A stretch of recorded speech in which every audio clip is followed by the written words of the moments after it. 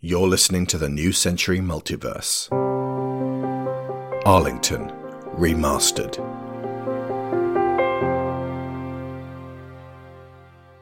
Chapter 6. The General. From the Journal of Sarah Arlington, District of Columbia, February 12th, 1883. When I returned to our house this evening, Thomas was already there, sat at his desk, having brought his work home with him. I could see he was in no mood to talk, but I have given him his space quite enough these past few weeks. I chose my approach carefully and went with coquettish.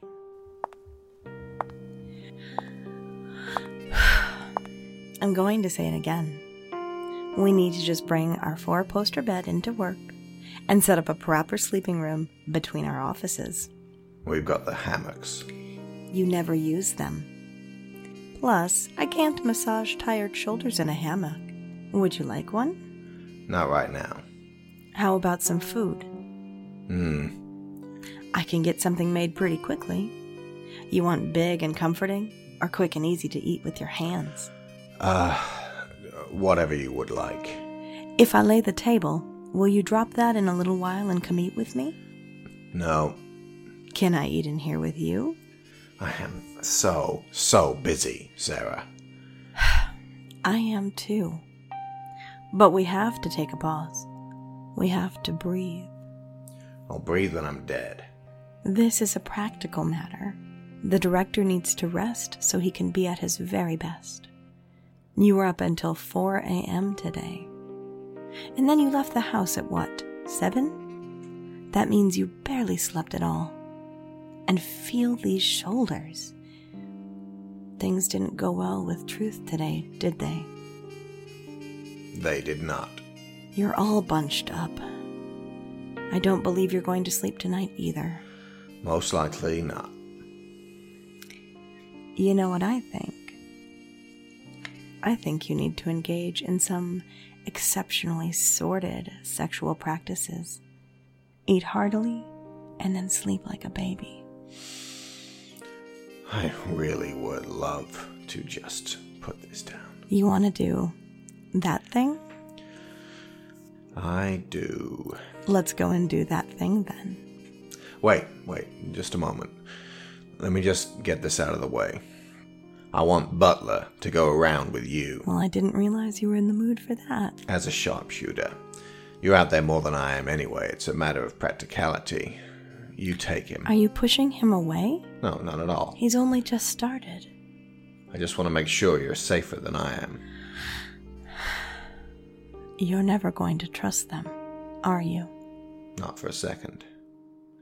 When we're around agents, NIA, it's different. I know I am who they want me to be. I can let my guard down a little. But those times when we're in a crowd, I feel like I'm being attacked. At every moment. And I know it doesn't bother you in the same way, but I can't imagine that ever not being the case. For me. My poor love. I honestly thought having the Major around would change that. Well, it hasn't. It's been 2 days. Give it time. And you know, really, if that's still the case, then we'll need one each. I have a pretty good idea of who else we could get. That's fine, just as long as you're not going around unprotected. I can handle the crowds. Sometimes I think I should be the public face of this particular little outfit of ours. It would better suit our dispositions. Do you think we made a mistake? Saying the handbook was all from me. Do you? I feel like I'm a fraud. Any day now, somebody is going to challenge me on my true measure of faith in humanity. We balance out. What did we say when we wrote page 1? You bring the plan. I have enough faith for the 2 of us. I wonder if you'd do better without me. You can plan better than you claim. I need you, Thomas. You can have faith in that, at least. Now, How about you and I? Arlington. Sir, I have a report of a disturbance near Springfield. All right, I'm listening. A family has been attacked by masked horsemen who left a burning cross on their lawn. What is it? Sir, they were former slaves. What is it? Dinner's off.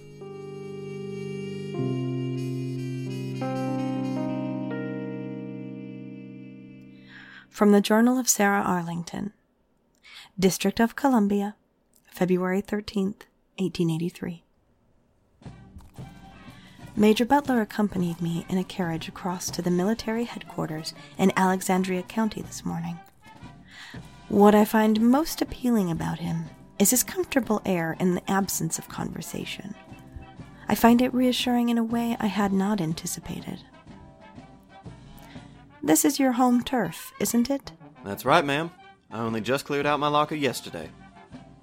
Say we're walking past a regiment of White Scarves, some of whom are none too happy with the marching orders they've been given over the past few months. One of them tries to take a shot at me. You'd shoot him first, right? Yes, ma'am. How about 2 men? I reckon I can take out 2 of them. 3? Maybe. 4 angry soldiers. How far do you plan on taking this? Could you take out 4 gunmen before they had a chance to get a shot off at me? Yes, I could. I was discussing this with Thomas. He's considering posting you with me on a semi-permanent basis. May I make a suggestion? By all means. My wife, Captain Oakley, is currently sharpshooting for Hayes. When he gets back, how about you and Director Arlington employ the 2 of us? I cannot conceive of a more well-oiled 2-man sharpshooting machine. What a capital idea. That would also give the 2 of you more time working together now, wouldn't it? I'll confess that would be a fairly sweet bonus. You miss her? Yes, I do. It's as though a part of me has been asleep since she left. It only ever wakes up when she comes back. Not my alertness, don't you worry about that, but part of my heart.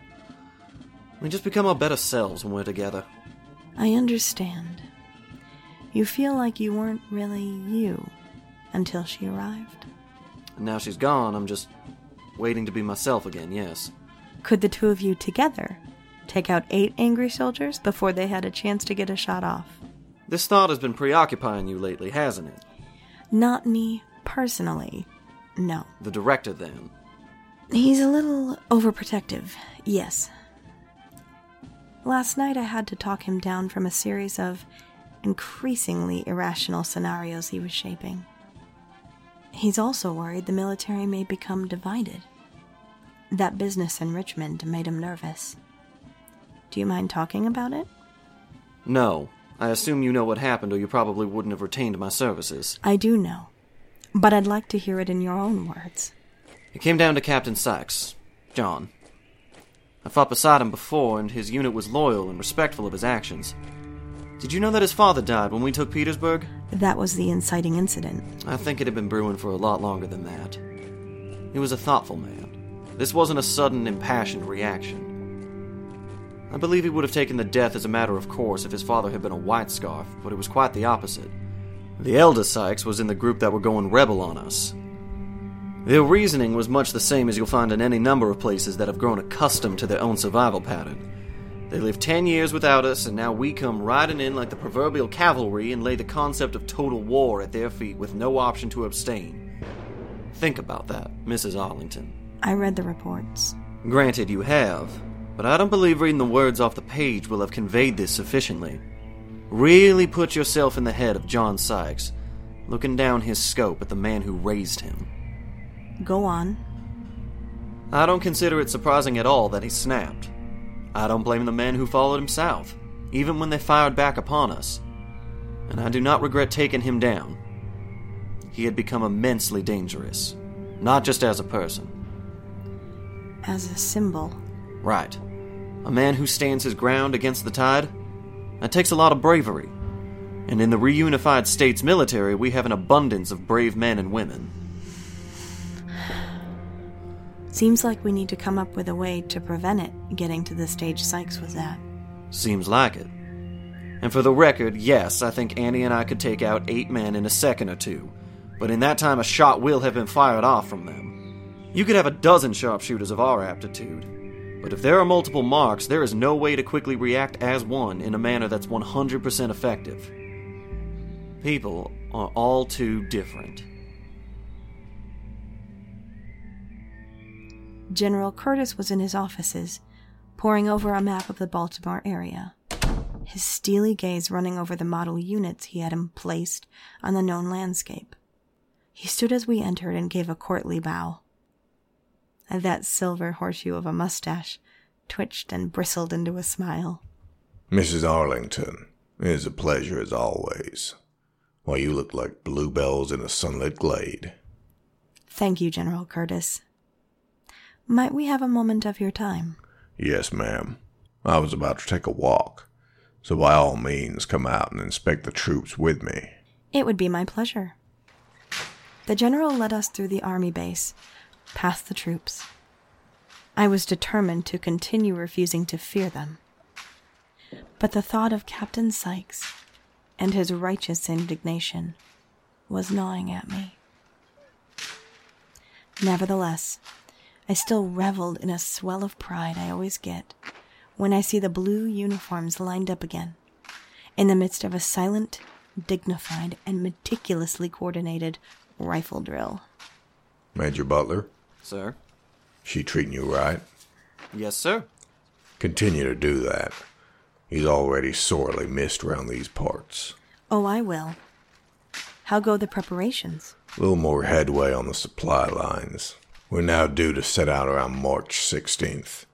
Recruitment goals are lower than we had estimated, but we can still press on with the plan, the numbers being as they are. Any ideas being put forth by the soldiers for ways to improve matters? A lot of the ones still carrying swords would like to trade those in for a clementine soon.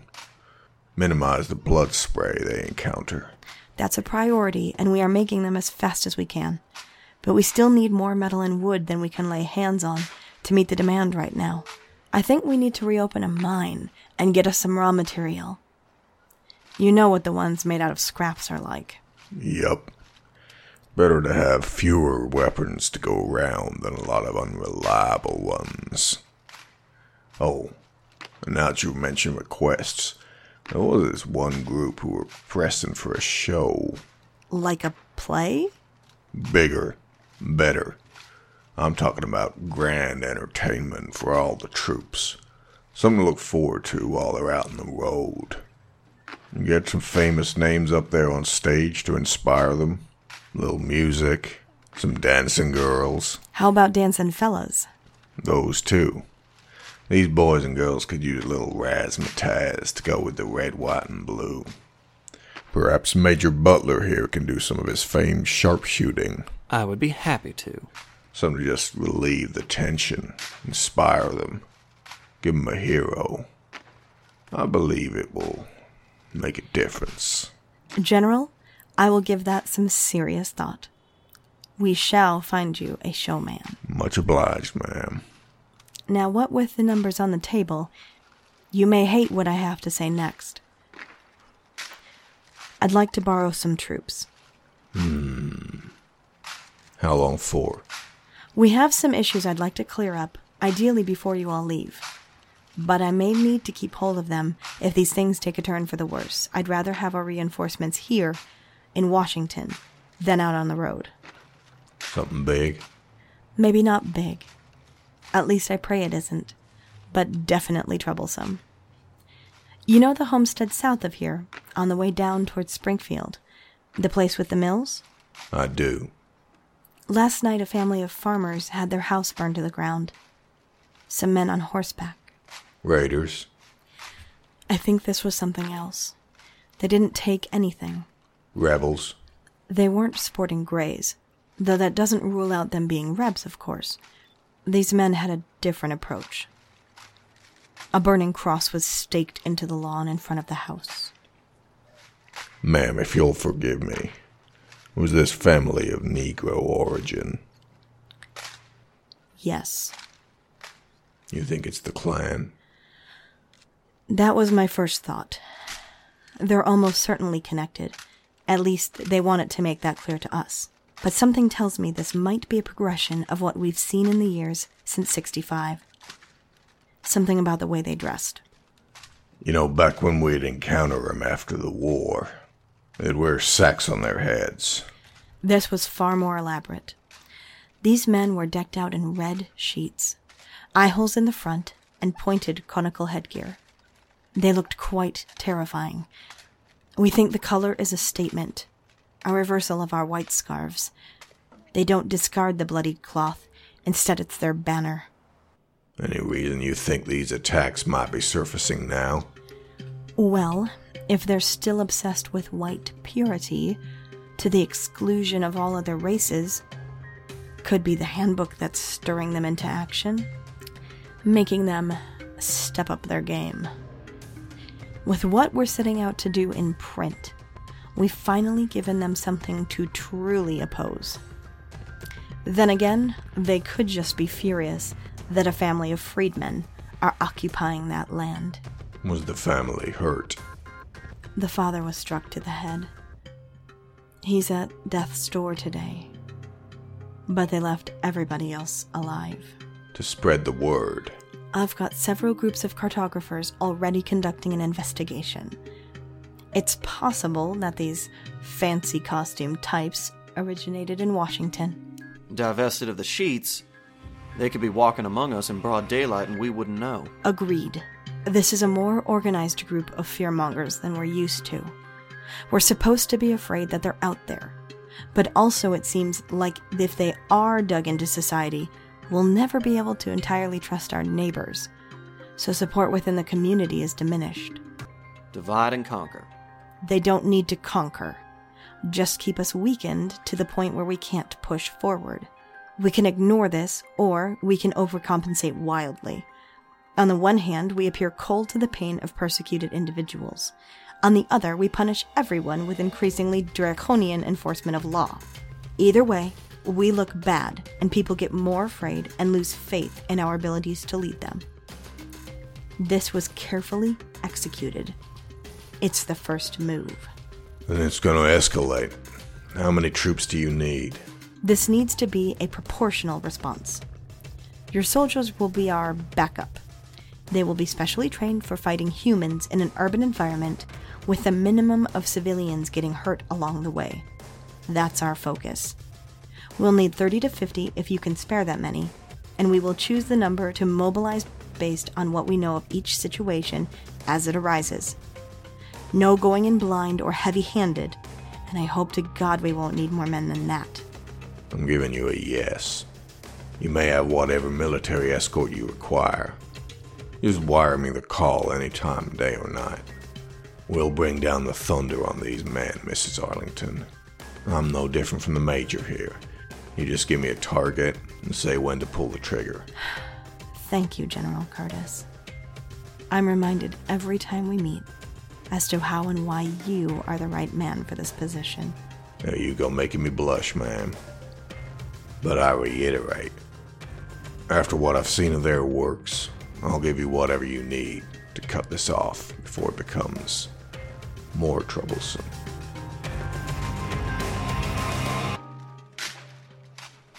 As we walked back to the carriage, Major Butler broke the silence first. Cattle thieving rebs, black market opium dealing, and now a group of hate-filled zealots trying to scare us by dressing up like ghosts. No goddamn wonder the director is getting nervous. Pardon my French. There isn't ever going to be any way to deal with these things one at a time, is there? It's just a constant shooting gallery. Well, you got your military support. It might be an idea to keep a hold of some of them when the army marches on Baltimore next month. Washington's going to be vulnerable and... I'm sorry, I forgot who I was talking to. Way ahead of you, Major. In truth, we almost certainly have enough agents to take them down in secret without help. But this isn't about secrecy, is it? You want to make an example of them, publicly, with the soldiers behind you. This is about sending a message. They're getting ready to ramp up the pressure. I want us to be seen matching that in our response. They want us secretive and divided. We'll counter that with unity. They want people scared. We have to address those fears and reassure them that any lurking threats will be brought out into the sunlight. Meanwhile, the draft to recruit the last suitable soldiers in the region to retake Baltimore, the next crucial city in our grand plan, is causing civil unrest. The second handbook goes to press in just over 2 weeks, with my husband dead set on revealing his background and ethnicity to the whole nation, a decision almost certain to cause at least one major uprising. And Joseph Tremaine is on his way here up from Atlanta with his private army, ostensibly to lend us their aid. And I've never met the fellow, but he is frequently described by the people who follow him as some kind of god king, which makes dealing with him a whole other headache. So given the circumstances, I think it's safe to say this is going to be one hell of a month, Major Butler. Yes, ma'am, it is.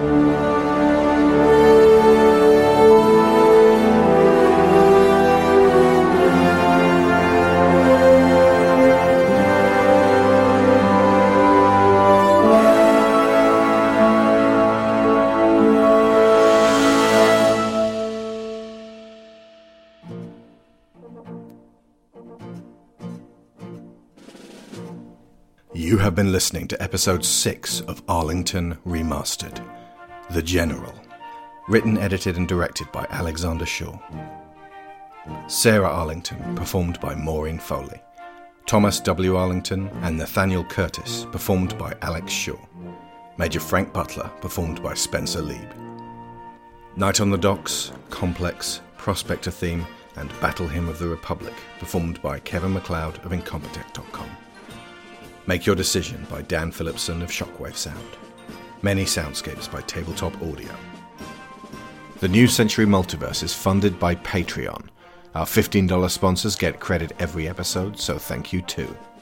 Aaron Lecluse, Abel Savard, Alex Outridge, Angus Lee, Benjamin Hoffer, Brian Novak, Cassandra Newman, Chris Finnick, Christopher Wolfe, Kieran Dashler, Connor Kennedy, Dan Mayer, Daniel Salguero, Dan Hepner, Dave Hickman, David Shealy, Duran Barnett, Evan Jankowski, Finbar Nicole, Frankie Punzi, Greg Downing, Jameis Enright, Jesse Ferguson, Joe Gasiga, Joe Crow, Joel Robinson, Johan Clayson, Joseph Gluck, Kat Essman, Kevin Vehy, Lorraine Chisholm, Mark Luksch, Matthew A. Siebert, Matthew Webb, Michael Haskell, Scott Jacob, Sarah Montgomery, Tim Rosansky, Timothy Green, Toby Jungius, Tom Painter, Trey Contreras, and Valencia Burns. Stone Spring Maidens, the 10th book in the New Century Multiverse and the sequel to Arlington, is going through its final stages of editing the novel.